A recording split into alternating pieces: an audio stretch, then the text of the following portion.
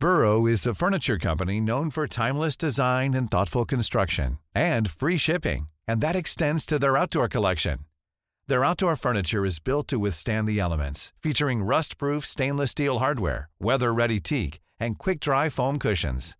For Memorial Day, get 15% off your Burrow purchase at burrow.com/ACAST and up to 25% off outdoor. That's up to 25% off outdoor furniture at burrow.com/ACAST. Ryan Reynolds here from Mint Mobile. With the price of just about everything going up during inflation, we thought we'd bring our prices down. So to help us, we brought in a reverse auctioneer, which is apparently a thing. Mint Mobile Unlimited Premium Wireless. How to get 30, 30, bit to get 30, bit to get 20, 20, 20, bit to get 20, 20, bit to get 15, 15, 15, 15, just $15 a month? Sold! Give it a try at mintmobile.com/switch. $45 up front for 3 months plus taxes and fees. Promo rate for new customers for limited time. Unlimited more than 40 gigabytes per month. Slows full terms at mintmobile.com. You're listening to the Hawksby and Jacobs Daily Podcast. This is Paul Hawksby. And Andy Jacobs. And this is the H&J Daily with some of the best bits of this afternoon's show. We brought you some clips of the week pewter from 2005, which were very interesting. And a few stories came off the back of that. We had a bit of a conversation that went in some weird directions involving AI members of the Premier League chairman fraternity. We also spoke to Andy Zortzman, who talked baseball and cricket ahead of the Ashes. And sad news today that Craig Brown had died, the former Scotland manager. And we had lovely tributes from Ali Ross from the Tartan Army and one of his friends and players who played under him, Pat Nevin. So here it all is.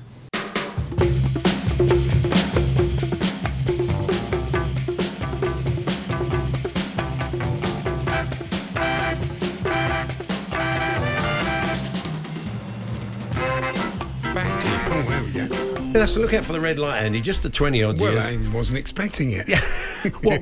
That same point of the music every day when that light comes on, I wasn't expecting. What a piece of work. I expect Becky to see that I'm speaking and wait till I finish. I said Ben Flesher, so I haven't got much of a leg to stand on at the moment. Anyway, you haven't guessed this shabby intro. It is Paul Hawksby and Andy Jacobs. Good afternoon, everyone. Good afternoon, Andy. Yes, good afternoon, Paul. Good afternoon, everybody. I am fascinated by this time of the year because there's so much transfer speculation and all these Twitter ITKs in the nose come into the fore, really. Yeah. Well, because I think the thing is we're hanging on their every word and their every post because we're desperate for good news. We want news of transfers, all of us, do we? We kind of... Yes, I suppose we do, really. Of course we do. You know, you just any little tidbit you see, you kind of get excited. You start watching YouTube reels of players. Fabrizio Romano, he's got a big following. I mean, of course he has. Well, he gets a lot of them right. Oh, he does, but he must tweet about 30 times a day. Yeah. And you think, I'll get some perspective. Today he wrote, crucial hours ahead for Marcelo Brozovic's future. I was thinking, I'm sure he'd be all right, one way or the other. He's either going to stay... He's a bit dramatic, is the point I'm making. He'll stay earning a lot of money in Italy, or he'll go and earn even more in Saudi. That's the one. Yeah, I don't know how crucial that really is. Not a matter of life. It's not 24 hours in A&E, is it? These are all a bit random. I've written here, one of Elton's drummers looked like Martin Tyler. It did actually caught me a second. I thought, is that Martin? No, it wasn't, but I took a photo. That's Nigel Olston, the legendary Nigel Olston, who's been his drummer for years. Is that what you meant, or was it the other guy? I think so. I'll show you his photo in the break. Yeah. Because he had about 3 drummers. He had Ray Cooper on the... Yeah, fantastic, Was great, wasn't it? It was very good, yeah. Very good. I'd like to see you wearing the suit he was wearing last night for work. I'd end up walking like that if I wore that suit.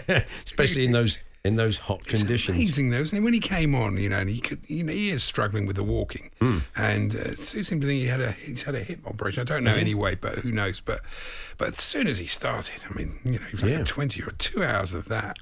Incredible. Very good. So it was the World Nettle Eating Championships. It was. We've struggled to find any of the competitors. We made them a little bit later on. It's possible. But no sign of John Nettles or Dr. Leaf. No, that's true. John Nettles has never turned up. It seems he must get sick. They must phone his agent. No, John can't make it this year. What about next year? We'll give you the date. Well, John's so busy. Is he? Really? He's coming back to Midsummer Murders, or he came back. I don't know. Oh, okay. The court circular's funny, the language they use.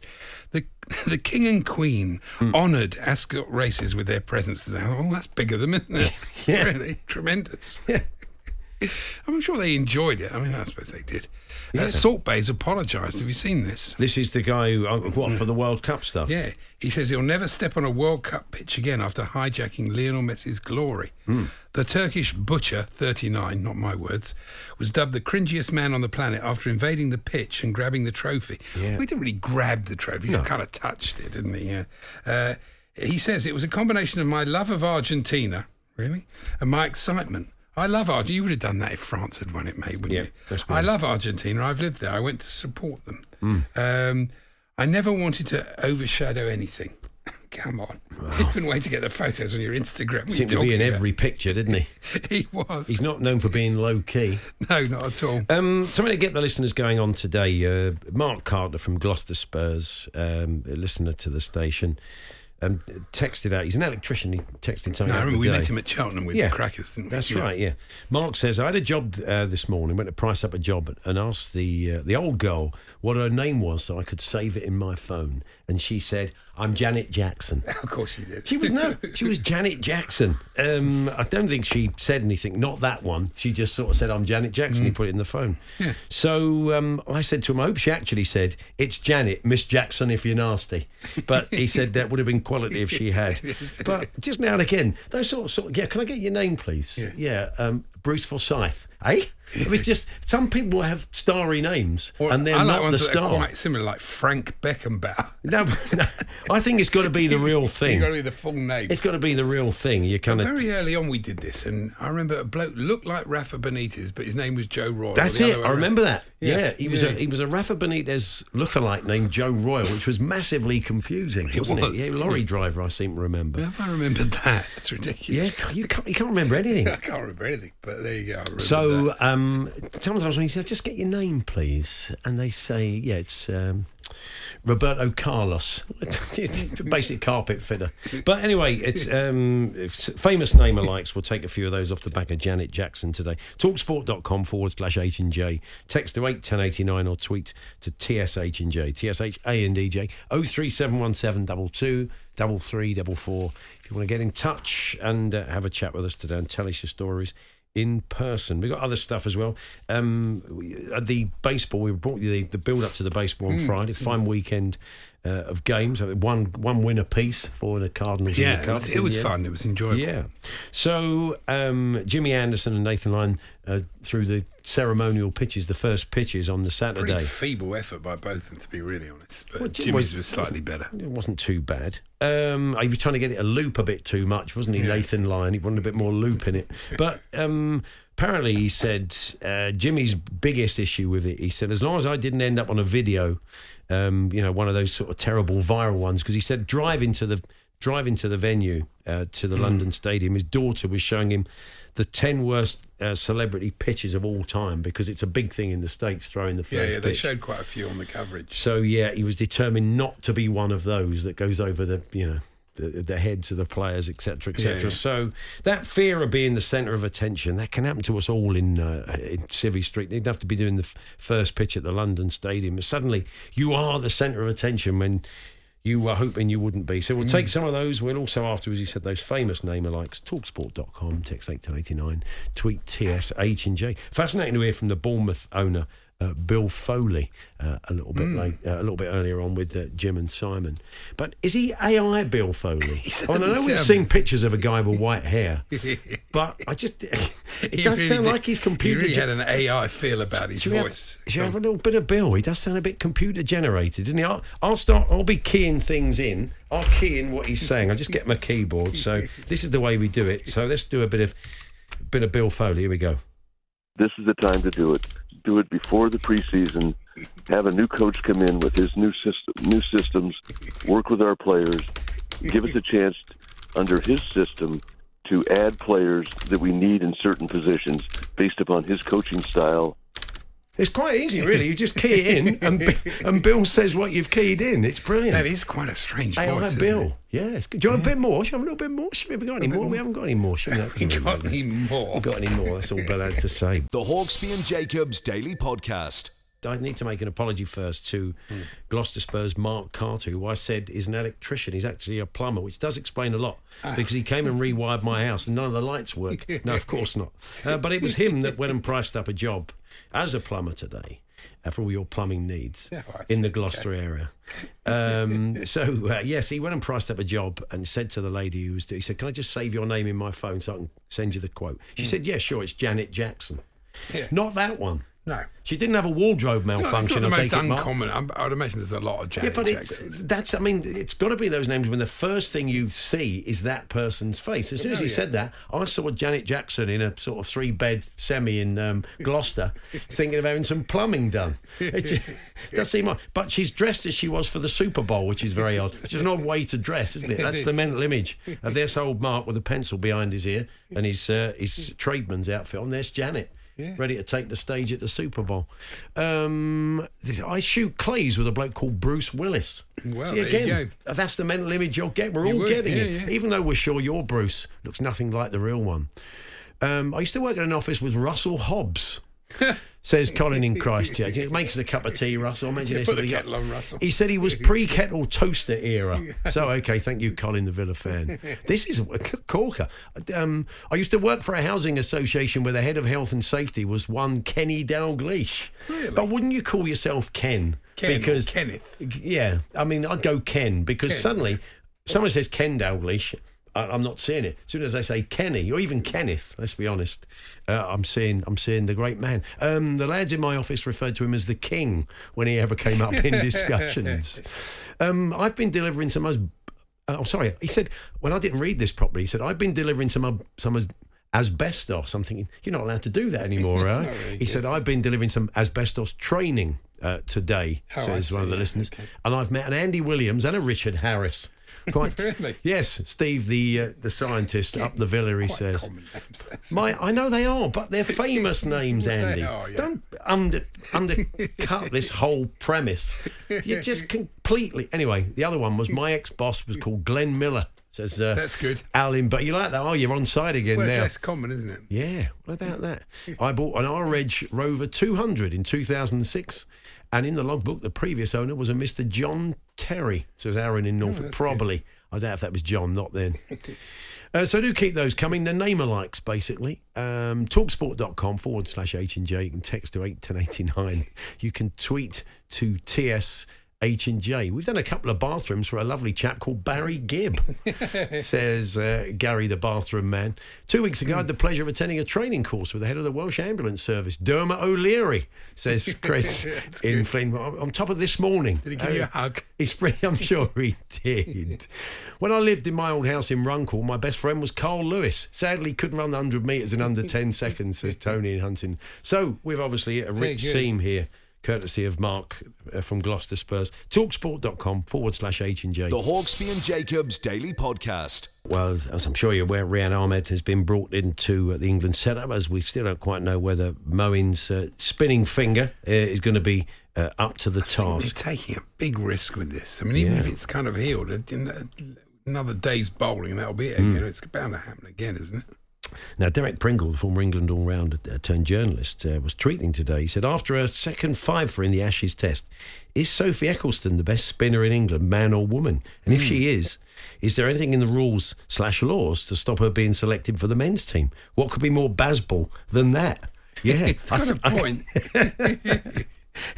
It's interesting, which is why he joins us now. Good afternoon, Pring. Afternoon, Paul. Afternoon, Andy.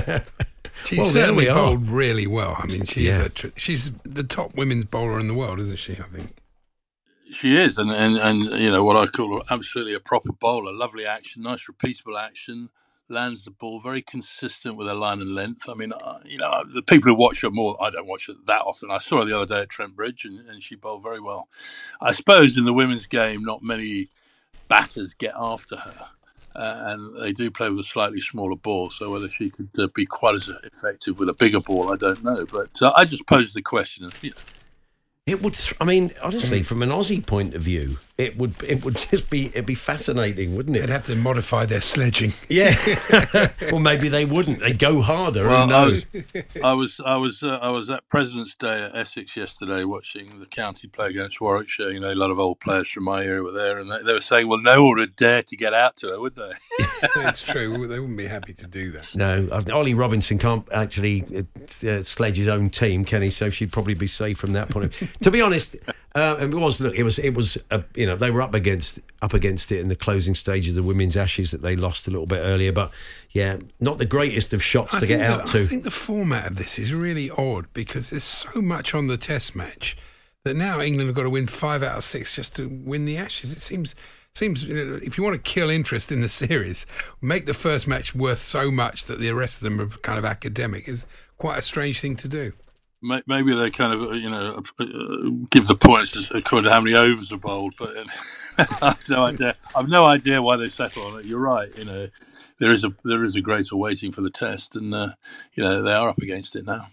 I saw a little piece with Lauren Filer in the Telegraph today talking about how she would love to be the world's fastest, and I just Googled fastest delivery by a woman bowler, and there seems to be this 80 mile an hour holy grail.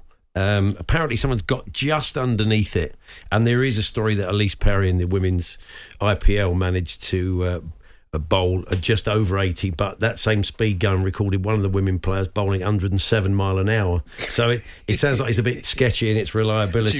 She was a spinner. Yeah, and I saw Wisden questioning whether that was legitimate or not because of the issues with the speed guns. But it's funny, so that's the point where they want to get over 80. They're undoubtedly going to at some point. But I was quite interested to read that. Yeah, I watched her bowl the other day, and she gets a lot of pace from a kind of really whippy wrist, which is nice. And I think she can only really get quicker. She's pretty young, gets a more efficient action, and there's no reason, I don't think, why she shouldn't get over 80 miles an hour. Yeah. It was a good Test match, but England are going to be annoyed with themselves. They dropped 6 catches, and I watched quite a bit of it, and the fielding definitely from both sides, but definitely from England really needs improving because it wasn't great ground fielding or catching. Yeah, I think. Just as I say, I don't watch a lot of women's cricket, but I did go to the first day, and just something I thought I noticed is that the batting seems to be a level above the fielding and the bowling. Sophie Ecclestone apart, and obviously Ash Gardner had a good second innings for Australia, taking 8 wickets. But so I guess they hit the ball pretty hard now, the batters. And, it takes some clinging onto. And you're right, I think the fielding and bowling need to catch up. It does seem that, some pretty low-level sledging compared with what we've seen in previous Ashes over the years. You're talking about the men now, yeah? Sorry, the men I'm moving on to. Yeah. But it seems to be massively overplayed. Front covers today, Robinson told to put up or shut up. They've been having a chat with his father-in-law, Paul Farbrace, and saying, I want him to concentrate on his bowling. From what you guys in your era would encounter, with people chirping away, does feel pretty low-level stuff. Yeah, it's generally, my memory is Merv Hughes or whatever. It was rarely funny when it's Australians. But I do remember one where Mark Waugh or Steve Waugh, I think it was Mark Waugh, was sledging Jimmy Ormond, who was a bowler who liked his beer, shall we say. Mm-hmm. Mark Waugh kept saying to him, "You're too fat to play Test cricket, mate. You're too fat." And eventually Ormond turned around to him and said, "At least I'm the best player in my family." That's one. It is one of the classics. That probably would shut him up, I would imagine, would it? Well, who knows? Yeah. Wouldn't have shut Merv up. He'd have kept going. Yeah. He was a strange player. I met him once, Merv, at cricket. I went up to him, I said to him, I don't know why I said it. It was one of those stupid things you say when you meet somebody famous. I went, "You Merv Hughes?" He said to me, "No, I'm not." That's the easiest way of getting rid of people. Yeah, I know. He insisted that he wasn't Merv Hughes. And I was thinking... Well, I knew him when he was an associate scholar at Essex. He came over in '83 as a 19-year-old, and he didn't have a moustache then. Of course, actually, he's quite a handsome man. He really hides behind that moustache. Oh, does he? Once he shaves it off, though, no one knows who. He comes over. He comes over with a big parties of Aussie fans, and he has to have the moustache because he's Merv Hughes. They have that. If I'm spending thousands of Aussie dollars on a trip, I want Merv Hughes to have the trademark moustache. So he better not be shaving it off. Instead of the tour guide having a brolly, you just follow the moustache. Yeah, It's marvellous. yeah, because they keep finding him in the crowd, don't they? Have you noticed that? Most days there he is. It's not difficult, is it? In the really? middle. No, exactly. Although you weren't sure whether it was him or not. Well, so exactly. clearly that's the case. How are you feeling about this second test then, Derek? Well, England, I remember in 2005 they went one down, lost the first test, came back pretty well, but they don't have a great record against Australia at Lords. I think in history we've only won a few tests at Lords, quite a few. I think if it was a ground where Mark Wood did well, I'd be feeling more confident. But I think they're going to come hard, and I just think if they can, evolve the brand a bit and just use a bit of nous. So when you've got the Aussies a little bit on the back foot, just keep them there. We're not doing anything too silly. Yeah. Well, they're saying there could be a bit of rain, bit of cloud. It could be, a bit overcast. That might help Jimmy Anderson this time. Well, Jimmy will be praying for a bit of cloud because if it's England's intention to play on dead pitches like they did at Edgbaston, I mean, I think he'll be considering retirement pretty soon. They're not anything that's going to help him, unfortunately, those kind of surfaces. But he'd like a bit of cloud, I'm sure, and he usually does a bit, as you say, at Lords when the clouds roll in. Yeah, as we said, the slight red flag from an England point of view is that they've effectively won that first test without Smith or Labuschagne, two of their best batsmen getting many runs. They were fortunate to win, though. I think England were the better team overall, but they did. That was the point, Andy. That's what I'm trying to make. England did all the running. Yeah. And as you say, probably deserved to win, but for some sort of strange decisions where they could have really kind of stepped on Australia's throat and made them pay, and they didn't. They let them back into the game. Yeah. Oh, well, can't do that against them. They're no mugs. No, absolutely. Well, good to talk to Derek. Thanks very much. Yeah, cheers. There we are, Derek Pringle there, former England all-rounder and journalist. The name-alikes you've been furnishing us with this afternoon, which is very good. I once gifted an old car. When I got the logbook, I was once gifted an old car, says the listener. And when I got the logbook, it turned out the previous owner was none other than Dorothy Perkins. Beautiful. We've had Barry Gibb and his bathrooms. What else have we got here? A guy phoned my restaurant in Cyprus to book a table under the name Clarkson. My son is a massive fan of Top Gear, so when he arrived, I jokingly said to him, "Sorry if I look disappointed, but I was hoping to see Jeremy," to which he said, "I am," and proceeded to show me his credit card to prove it. So he was Jeremy Clarkson, not the Jeremy Clarkson, says Mikey in Chesterfield. I know a geologist called Liam Gallagher. Not so bad. Really? Who in the 1990s used to receive regular late-night phone calls from female fans propositioning him, says Matt in London. Fantastic. You've got the geologist. My brother is Ian Poulter, not the golfer, but the car trader in Ashurst in Hampshire.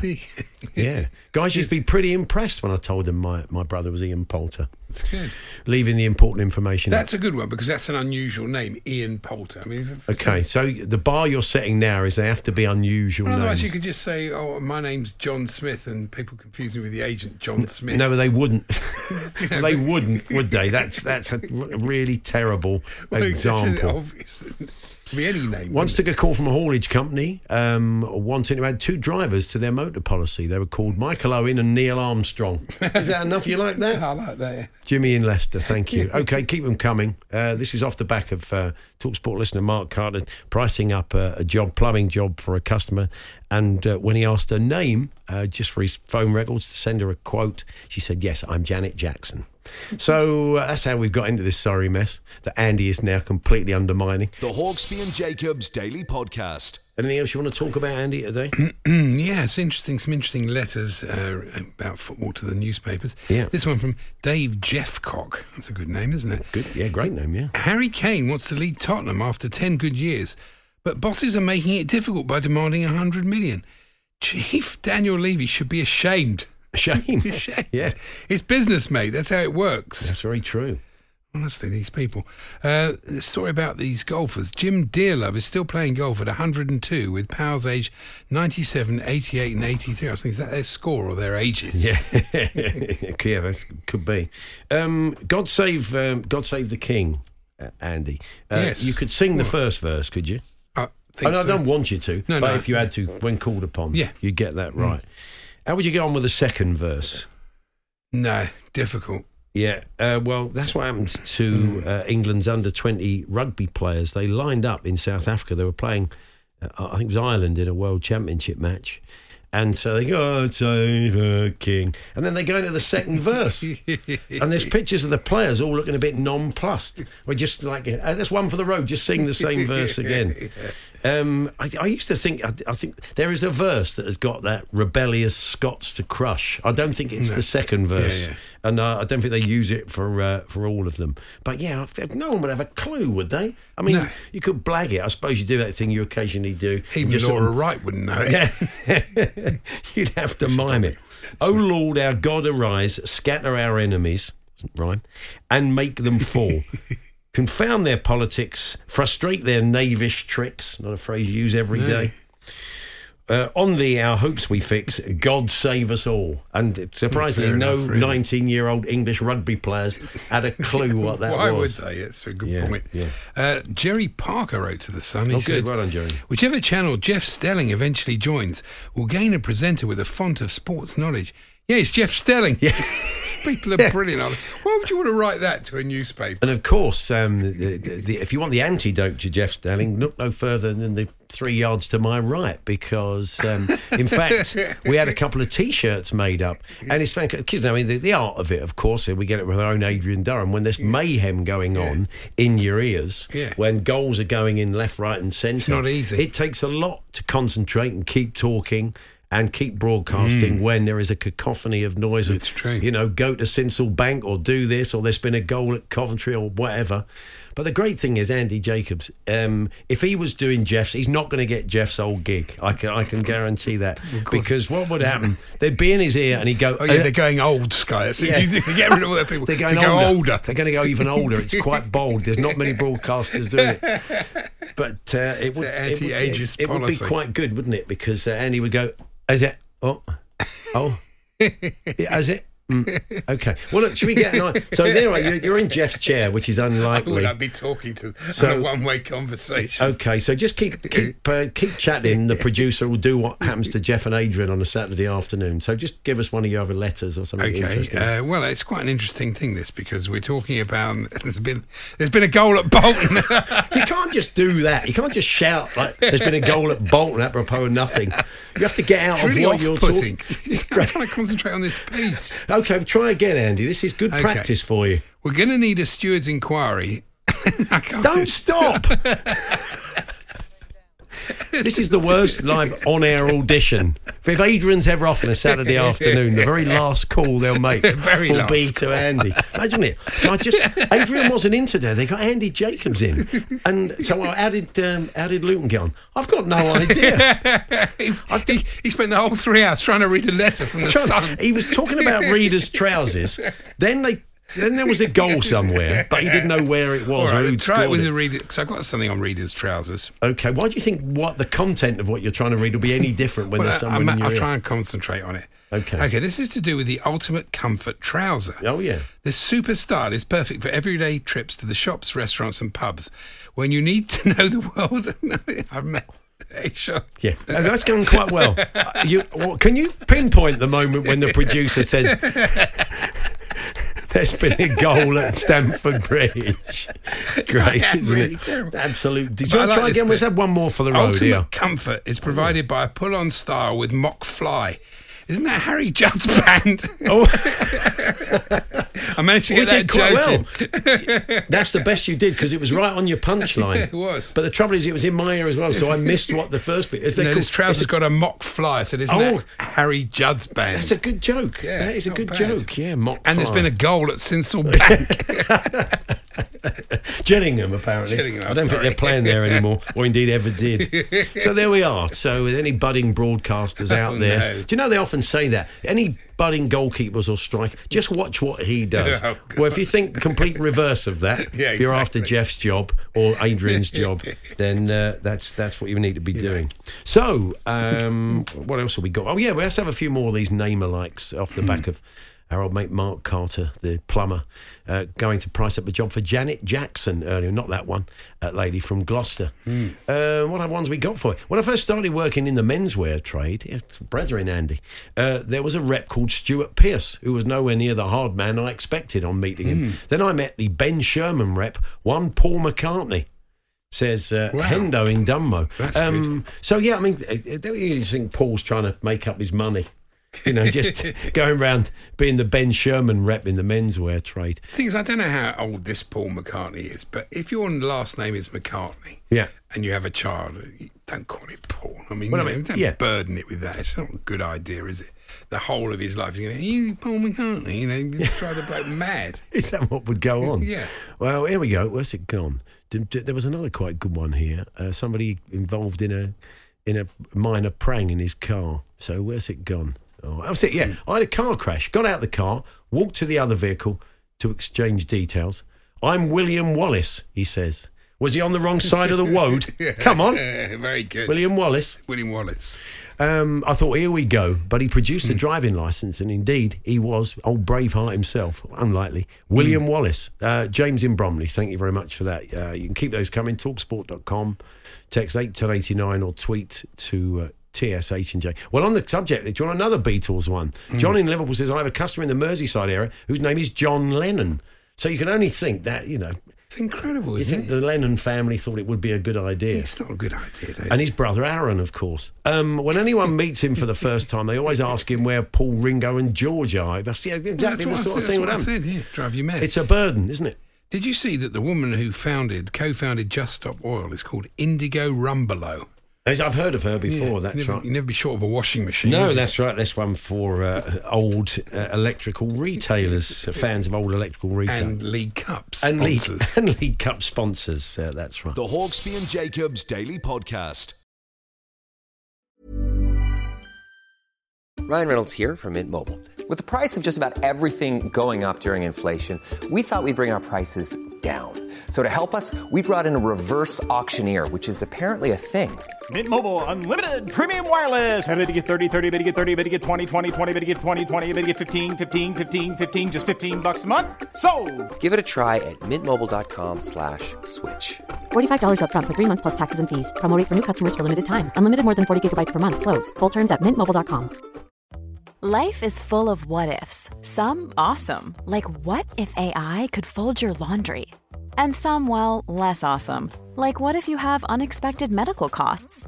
United Healthcare can help get you covered with Health Protector Guard fixed indemnity insurance plans. They supplement your primary plan to help you manage out-of-pocket costs. No deductibles, no enrollment periods, and especially no more what-ifs. Visit uh1.com to find the Health Protector Guard plan for you. Burrow is a furniture company known for timeless design and thoughtful construction, and free shipping, and that extends to their outdoor collection. Their outdoor furniture is built to withstand the elements, featuring rust-proof stainless steel hardware, weather-ready teak, and quick-dry foam cushions. For Memorial Day, get 15% off your Burrow purchase at burrow.com/ACAST, and up to 25% off outdoor. That's up to 25% off outdoor furniture at burrow.com/ACAST.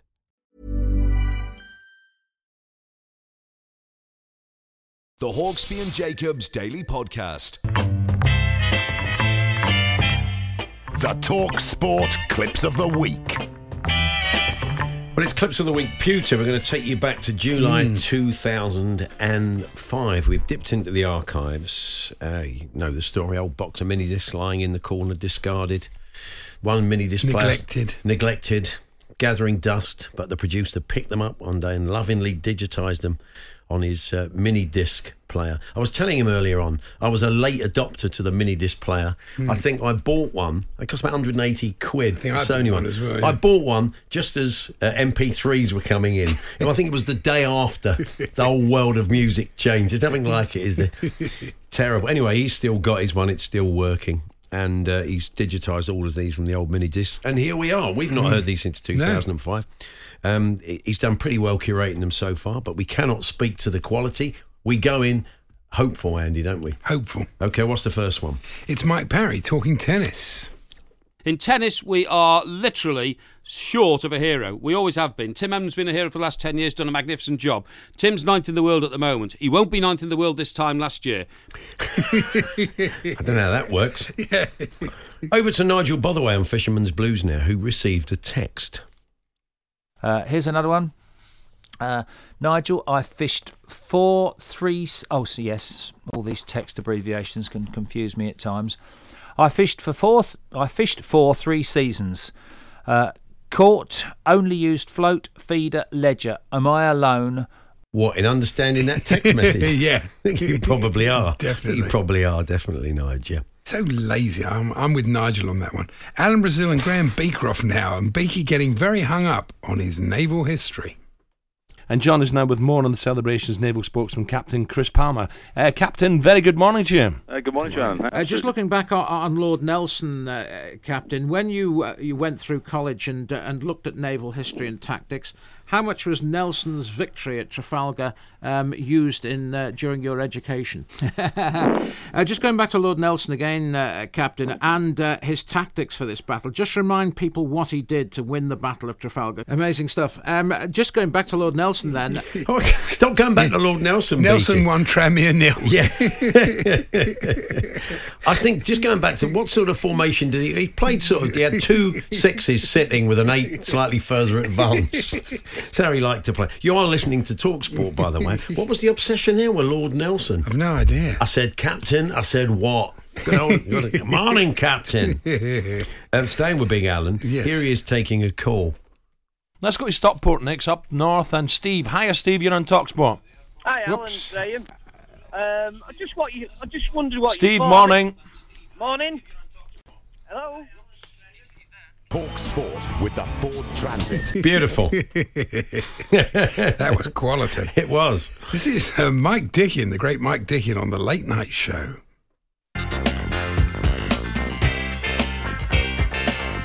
We've been asking you to register at talksport.net. Talksport.net. Well, you had a point. Back to Mike Parry again, who was talking Wales. As well, instead of you trying to impersonate Richard Burton, which sounded more like some American actor trying to perfect a Welsh accent, a bit sort of old Zeta Williams or whatever. I thought it was Catherine Zeta-Williams. That's not right. That's great, isn't it? Yeah. He just plucked a Welsh name out of the air, just got the wrong one. And used Zeta as her first name. Yes. Overnight presenter Mark King now. No, me neither. That's a bit harsh. I know, well, I didn't say it. The producer's written this. Yeah. Taking a call. Talk Sports, Mark Keane till 6 in the morning. Bit of a marathon. Stuart from Stanmore, you had a bit of a problem getting through tonight. Good morning, Mark, and good morning to Vitters and Radioland. Very good. You're obviously an ex-DJ. No. I remember Britain's foremost Michael Crawford, Frank Spencer impersonator. Really. I think he was there. The conversation didn't end there, though, as Mark and Stuart tried to get a bit of rapport going. Have you got kids, Stuart? No, not that I know of anyway. Fair enough, Stuart. That's the safest out, isn't it? Well Definitely. Here's Beaky on location in Singapore for the announcement of the 2012 Olympic host city. But fantastic view. We're right at the mouth of the Singapore River here, which snakes inland, of course, and... Yeah, it's probably the other way, but fair enough. I wonder how Lord Nelson would have made, what he would have made of that. I have no idea. It's interesting. This is Alan Brazil chatting to Bob Bubka at the golf, and Alan subtly squeezing in, a corporate mention. Yeah. And I said, wait a minute, now I'm going to get my tape recorder rolling. I want to hear that again. You're calling me first before you call Gary Player? That's pretty amazing. So. Hey, Bob, do you see the lovely Sue Page up there from Callaway? Did you go and see the Callaway, the big transit vans they've got there? Yeah, new driver in the post there, Al. I've got a lovely new driver, Callaway. Lovely driver. It's lovely. Was this the one where Alan was going to plug something and the producer knew kept dumping every we'll time? tell you that story. Yeah, it wasn't just golf clubs. I don't think you guess what car Alan was driving based on this clip from Alan and Beaky's outside broadcast in Singapore. I tell you, you don't see too many. You don't see too many Mercs and stuff. I've seen loads of Lexus, loads of Toyota. Yeah, it was. Funny enough, it was the Lexus. The producer at the time. Yeah. I think Alan was given use of a Lexus. I think he was. And the guy from the company said, I've not many mentions out. Oh, I've been saying it quite a lot. He didn't realise the producer was dumping every time he said it. So it never went out. Going back to Mike, we've got to tell the Mike Dickens story. He's an absolute corker. The then man in charge of TalkSport decided to do a kind of hands across the water with our brave troops overseas. Yeah. And they called it touching base, didn't they? And they put Mike Dickin in charge of this new feature, touching base, with the servicemen and women overseas. And they did the feature. And one day Mike Dickin was on air, and someone said, would you mind reaching out or possibly having a new feature within touching base for the many padres working with the services, just like my brother? Possibly call it touching cloth. It's an absolute corker. Mike read it out, not realising the relevance of it, and said something like, I think that wouldn't be a bad idea. And I thought, yeah, I'm not sure he was being serious, Mike. Anyway, going back to the mentions. So what car was Alan driving at the time, do you think? Italians, they'll have to use the Ferrari. The Americans can use Cadillacs, and the people in the Eastern Bloc can use the Ladas and the Skodas and the Trabants and stuff like that. Japanese Lexus, yes, of course. Shameless, isn't it? Really, honestly, shameless. Naked, plugging. Well, that was one that obviously beat the producer at the time. Yeah. And, we did manage to work in an old country classic at the time. And this is Gary Player singing it. You unearthed this record. Here it is.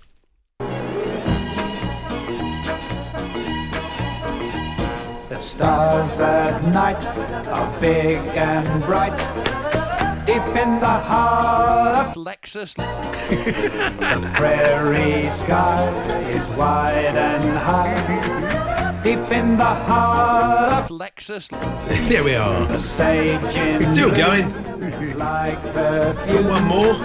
Deep in the heart of Lexus. I forgot about Gary's album. We used to play quite a few tracks from it. Yeah. The interesting thing is that it didn't matter what he was. Didn't matter what he was singing. He sang it in his.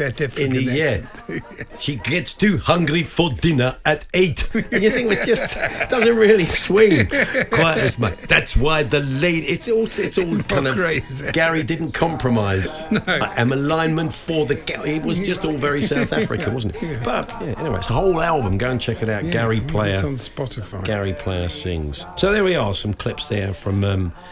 From 2005. We'll dust a few more off next week. The Hawksby and Jacobs Daily Podcast. So, you've been telling us about your name-alikes. We told you earlier on of TalkSport listener Mark Carter going to price up a job in Gloucester. He's a plumber, and he asked the lady's name so he could send the quote, and she said, I'm Janet Jackson. I mean, it's not an unusual... Well, it's a famous name, the point we were making. It's a very famous name. And it did slightly throw him, because it wasn't that Janet Jackson. Unless she's living in a sort of semi-detached place in Gloucester these days. Maybe she is. It's a good way of keeping it under the radar, I guess. My 5-year-old grandson is Ollie Robinson. His sledging is not up to it yet, although he has plenty to chat about, he says. Kevin. Also, one of my staff, this is an interesting one. We had 2 people with these. Mike Tyson. One of my staff is Mike Tyson. We also had Paul get in touch. My brother is Mike. Mike Tyson, but he's a big soft pudding, he says of his brother, which is very nice. Couldn't punch his way out of a paper bag. So that's a classic case of you'd call yourself Michael or Mick, wouldn't you? Yeah. Because that would probably be enough to put people off the scent, wouldn't it? Mickey Tyson. You see, you're not immediately saying I am Mike, then, are you? But the minute it's Mike Tyson, you're right. You can put people off the scent. I was working in Bristol building a block of flats, and there was a labourer there called Glenn Campbell. See, you would, wouldn't it? Yeah, you would. You'd be thrown. Talksport.com, text 81089, tweet TSH&J. You can keep them coming. And what else we got?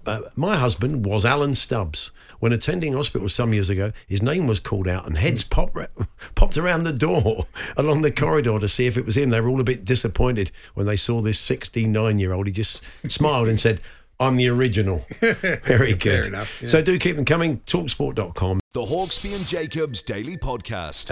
Our next guest, regular on the station over the years, he's a comedian and he's a cricket statistician. Yes. And he loves stats, I think it's fair to say. And there are very few sports that are more stat heavy than cricket. But that's true. But baseball is one of them. So, Andy Zaltzman went along this weekend to watch the two games unfold at the London Stadium. We brought the show from the London Stadium on Friday in all the build-up to that. So, and he's drawn some parallels in a Guardian piece today between cricket and baseball, which is understandable. So he's joining us to do that and to also look ahead to the second test at Lords and some interesting stats around the women's Ashes as well. It was quite a landmark test. Yes, Andy, good afternoon. Hello. So what about, did you enjoy the experience? There was no equivalent of the sort of Holly stand getting stuck into any of the players?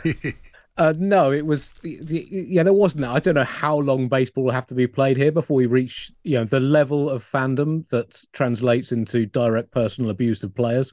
There was some mild booing of Wilson Contreras, the Cardinals catcher who had transferred from the Cubs. So I don't know if that was from the travelling Cubs fans or from people who'd read about that in the paper and thought, well, let's put some effort in and give them a boo.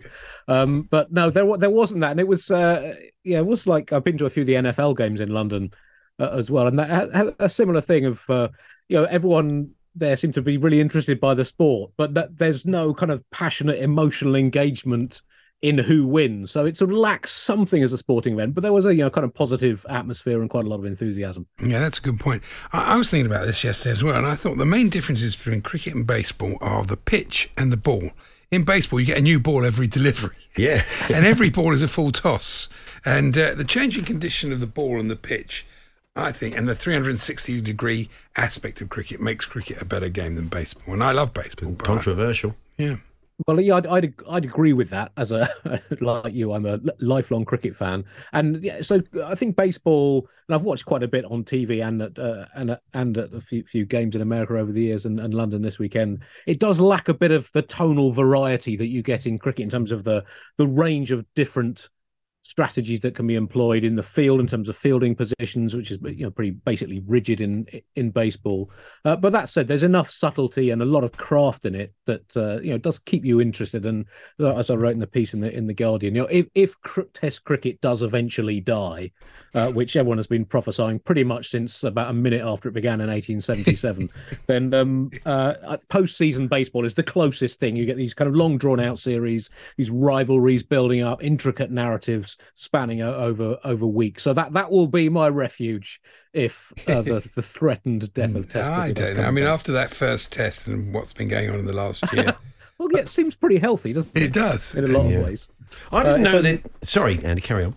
Well, I was going to say, with this, the idea of Test cricket really struggling in the last 20 years, you could create a statistical argument as well as just a general argument as a fan that it's been some of the best Test cricket that we've seen broadly, and the game's become more attacking. Teams generally take more risks, and we've seen an extreme version of that with since Stokes and McCullum took over. I know they don't like the term Bazball, so we'll call it S&M cricket if you like, because obviously Stokes and McCullum, and it can harm you as much as the opposition. So that seems a more appropriate term for it. So Test cricket. No one's going to be calling it that. There's been a lot of great cricket over the last few decades, but this narrative of Test cricket dying, it's almost like Test cricket is fighting against its own administrators. The players and the fans still absolutely love it. It's a product that should be saleable. We live in an age when people are obsessed with long-form narrative. If you look at TV, children's books, all the things that do really well are ones that have a lot of narrative complexity, and cricket seems unable to see that is its unique selling point. So when we've seen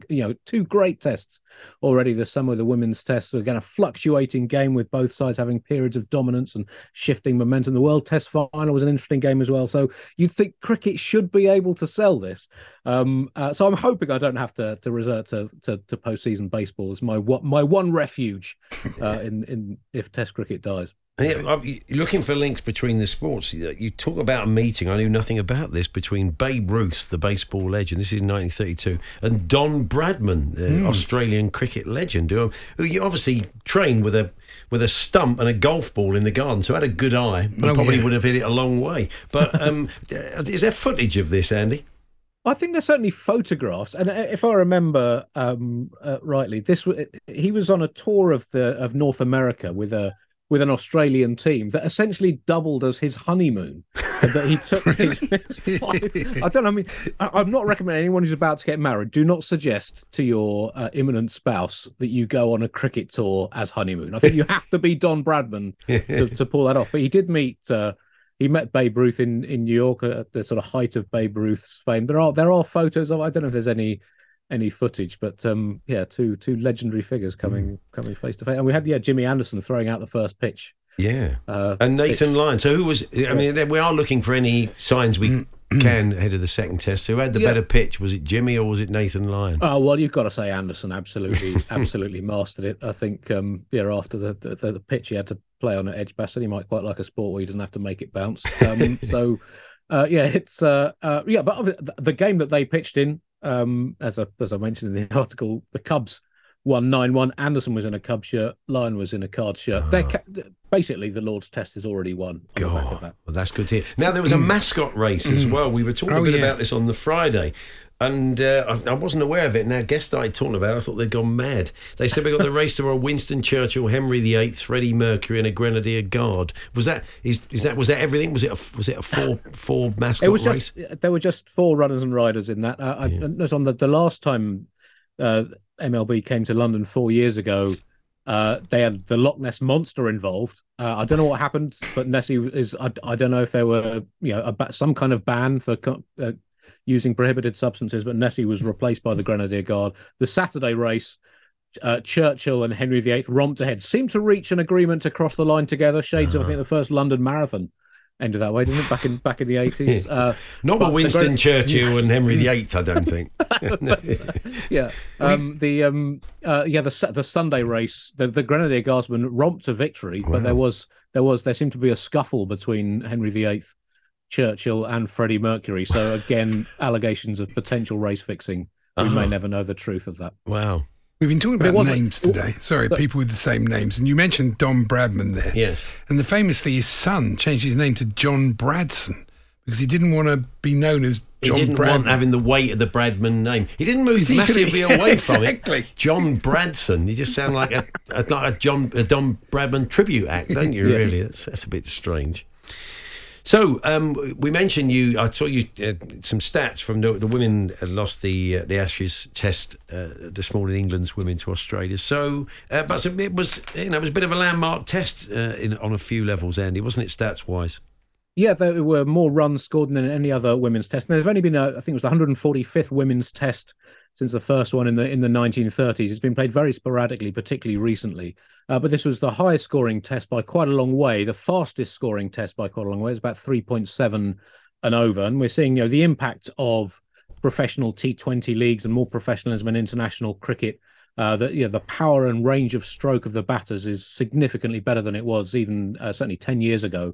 It's led to a much more dynamic game. I think the seam bowlers are slightly struggling to keep up with the advance in batting. And we saw this game dominated by the 2 spinners, Eccleston with 10 wickets and Ashley Gardner for Australia with 12. And they were, the key bowlers caused the most trouble to the batters. But it was a really fascinating game. And England had a double centurion, Tammy Beaumont, 10 wickets by Eccleston. no team has ever lost a test match, men's or women's, having both a double centurion and a 10-wicket bowler. And it had only happened 5 times in the 60,000-plus match history of long-form first-class cricket. So it was a strange game and a lot of really, really good cricket in it, a lot of swings of momentum and some nice stats as well. I'm enjoying your work on TMS as ever. And it's interesting, though. They asked you something in the last test match, and I was thinking, good God, how's he going to know that? And of course, it's all presumably all the records are on computer. But then I was thinking about Bill Frindle. How did he do it when they asked him something? Yes, thousands and thousands of wisdom just sort of sitting there. Your life has been made slightly easier, hasn't it? I would imagine, Andy, with the internet. The internet has definitely changed the role of on-air statistician. Bill Frindle, from what I've heard, he used to basically have a trolley of books that he took around the world with him. So things have definitely changed and are a lot simpler with all the various databases available online. So yeah, it's rather easier to look these things up. And obviously, I guess the challenge is to try and find the things that are most interesting to the listeners and help illustrate what's happening in the game. One stat that we all know is the Aussies' record at Lords. England have won 7 of the 37 Ashes test matches against Australia at Lords. The Aussies have won 15 Ashes tests. I mean, you can say the weight of history going into this one. Yes, although a couple of those England wins have been recent. In 2009, Strauss's team won at Lords, and England hadn't won since 1934 at that point. They won again in 2013. So they've had a bit of recent Lords success. But they were heavily beaten there in 2015. The 2019 game was a kind of tense draw with quite a lot of rain. It was the game where Jofra Archer concussed Steve Smith. There was a lot of dramatic cricket in that, but ended up with a sort of evenly fought draw, and then was followed by the Stokes game at Headingley before Australia came back to win at Old Trafford. So you never know how much ground history really plays in to these games. I think it's more something that us in the media like to talk about. I don't think players are thinking, oh, well, Headley Verity took 15 wickets here in 1934, so it might be tricky for us this year. But yeah, it's set up. The first test was such a fascinating match. And although England lost, they did a lot of really good things and probably should have won. Now, clearly, it might be that turns out to be their one big chance, or it might be that it showed that their strategy does work. So there's sort of as much excitement and build up for this second test as there was for the first. And obviously you got your head down on the cricket over the next few weeks, but are you up to anything comedy wise at the moment? Not at the moment. No, I'm snout down in cricket stats for the next few weeks. Still doing the Bugle podcast, the news quiz on Radio 4 back in September, and I think I'm doing a tour early next year, although I haven't had full dates yet. But yes, there will be a tour at some point in 2020. Nice one. We'll chat to you before then, I'm sure. Cheers, Andy. Thank you. Thanks for having me. Cheers. Andy Zaltzman writing in today's Guardian. The Hawksby and Jacobs Daily Podcast.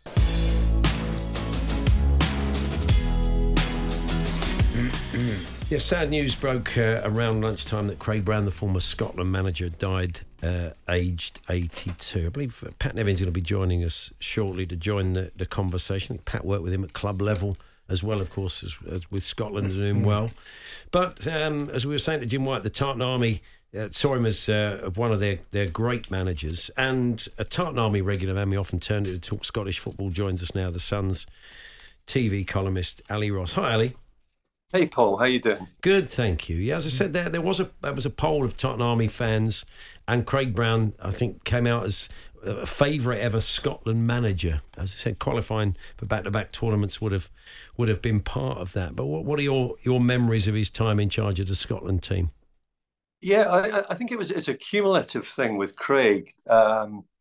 It was good at the time, but it took years of failure to ram home the point just how good he was.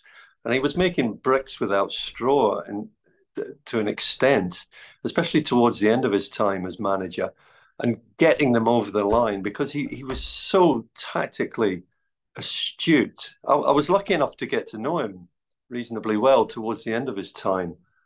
And I always remember, before we played England at Wembley in 99, he said, "Don't worry, we're going to win this game." And it was a star-studded England lineup. And I said, and my spirits were down after the first leg. And he just said, "You cut off the supply to Michael Owen. And that's what we'll do. And we'll attack them and they won't expect it." And it it was exactly what happened in the game. It was extraordinary. And he did that again with Ronaldo at the opening game of the 98 World Cup. And right up until last weekend, he was still giving interviews with the Scottish press saying, well, that's what Scotland need to do with Haaland. And he worked out the game plan for that.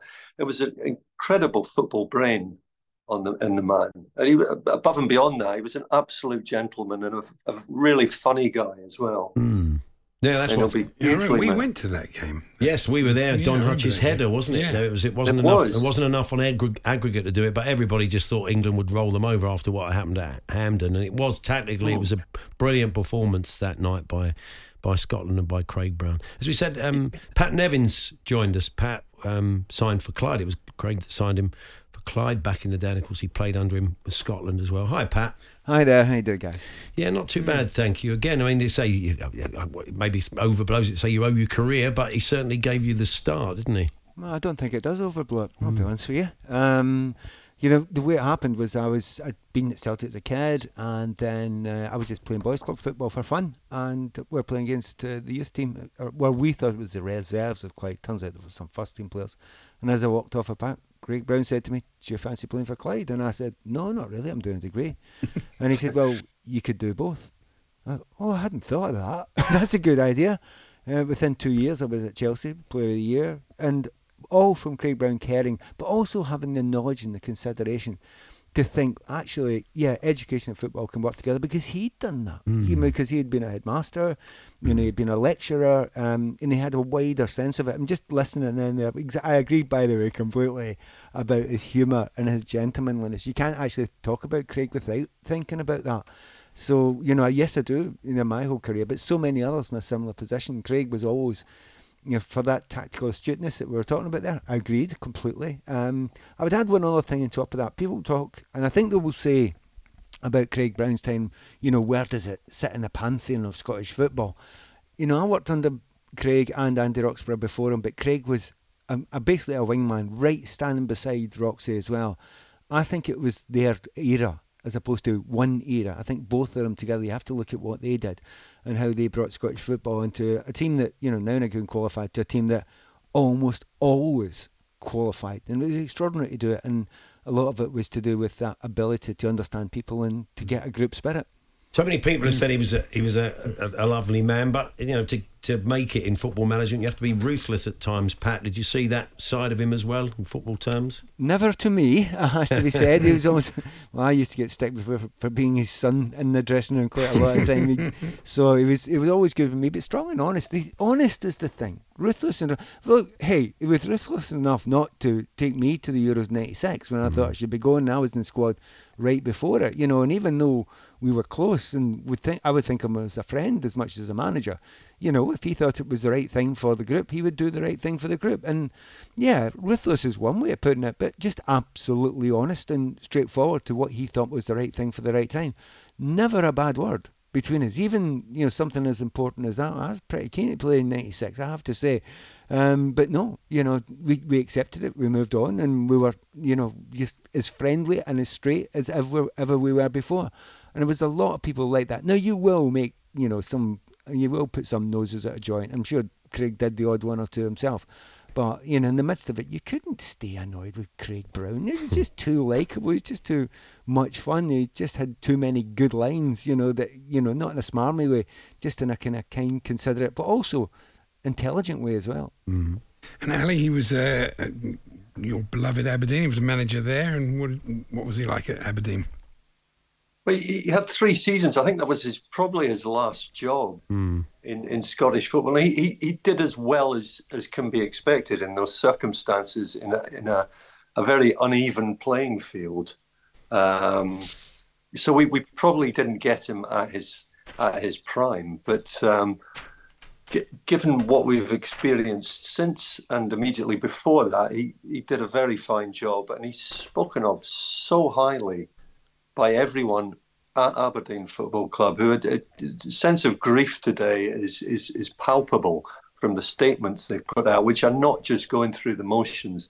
They're stating that Craig was a beloved part of the family, which, if you know the Aberdonian character, they don't say these things willy-nilly. You have to wrench something as warm and loving out of an Aberdonian. So it's clearly heartfelt, and it'll be hugely missed. Yeah. Pat, I mean, in your mind's eye, when you think of Craig, is there a moment? Will there be sort of one memory that comes to mind, one prominent one? Do you know, one's jumped into me just today, and my wife's just come back in for work, and I had to tell her. And Craig always, he'd met my wife, we were just going out, boyfriend and girlfriend at the time, and he got on very well with her, and then he got me afterwards, and he grabbed me and went, "Don't lose that one. She's absolutely brilliant. You don't know how good she is." And he never, for the rest of his life, stopped asking about Annabelle. You know, and always knew the background, knew where she came from, knew her dad did, know the rest of it. I mean, how strange is that? You're talking 40 odd years here, you know, yet he still had that care and consideration. And it turned out, as usual, once again, he was right. And it's lovely that is a personal memory and not a football one, because you probably could have had loads of football ones, but it says more about the man than it does just about being a football man. Because he cares about people, and he always cared about people. One other thing, Craig and I have been in touch. I mean, we worked not just with football there, but after that, you know, and co-commentators and things like that. We went to World Cups together. We done all that stuff. So it was always a kind of straight friendship, as opposed to, you know, a kind of he's my boss, etc. It wasn't really like that with Craig and I, but it was like that with everyone. And the one thing I will tell you that's a really important thing to know, all the way up to, I'd say, a month ago, he was still texting me regular to say, like, "I've got a player here. He's in his 50s now. He's not doing so well, but he played a month down in England. You were the PFA chairman. Can you do anything for him? Can you get a union?" And he didn't. He constantly did that for 20 odd years. You know, I've not been chairman of the union for years, but he was absolutely right. And why was he doing it? Just to help other people, because that's what he did. And that sums up what Craig Brown was like. He cared about everyone else, be it, you know, your wife or your teammates, people that he'd never played with himself. He just cared about other people. Well, Pat, Ali, thank you so much for joining us. Thanks very much. Pleasure. No problem. So there's Pat Nevin, who played under Craig Brown and knew him very well, and Ali Ross, the Tartan Army, with their memories of Craig Brown, the former Scotland manager, who sadly died earlier on today. I'm sure there'll be more tributes on TalkSport later in the afternoon into the evening. The Hawksbee and Jacobs Daily Podcast. There we are. That's how it all unfolded today. Yeah. I'll do it again tomorrow with Charlie. Andy's back on Wednesday. Do hope you can join us. Then Nick Mohammed's in tomorrow from Ted Lasso. So we're looking forward to that. So do hope you can join us from 1. You've been listening to the Hawksbee and Jacobs Daily Podcast. Hear the guys every weekday between 1 and 4 p.m. on TalkSport. Why don't more infant formula companies use organic, grass-fed whole milk instead of skim? Why don't more infant formula companies use the latest breast milk science? Why don't more infant formula companies run their own clinical trials? Why don't more infant formula companies use more of the proteins found in breast milk? Why don't more infant formula companies have their own factories instead of outsourcing their manufacturing? We wondered the same thing. So we made ByHeart, a better formula for formula. Learn more at byheart.com. Hey, it's Paige DeSorbo from Giggly Squad. High quality fashion without the price tag. Say hello to Quince. I'm snagging high-end essentials like cozy cashmere sweaters, sleek leather jackets, fine jewelry, and so much more. With Quince being 50 to 80% less than similar brands. And they partner with factories that prioritize safe, ethical, and responsible manufacturing. I love that. Luxury quality within reach. Go to quince.com/style to get free shipping and 365-day returns on your next order. Quince.com/style.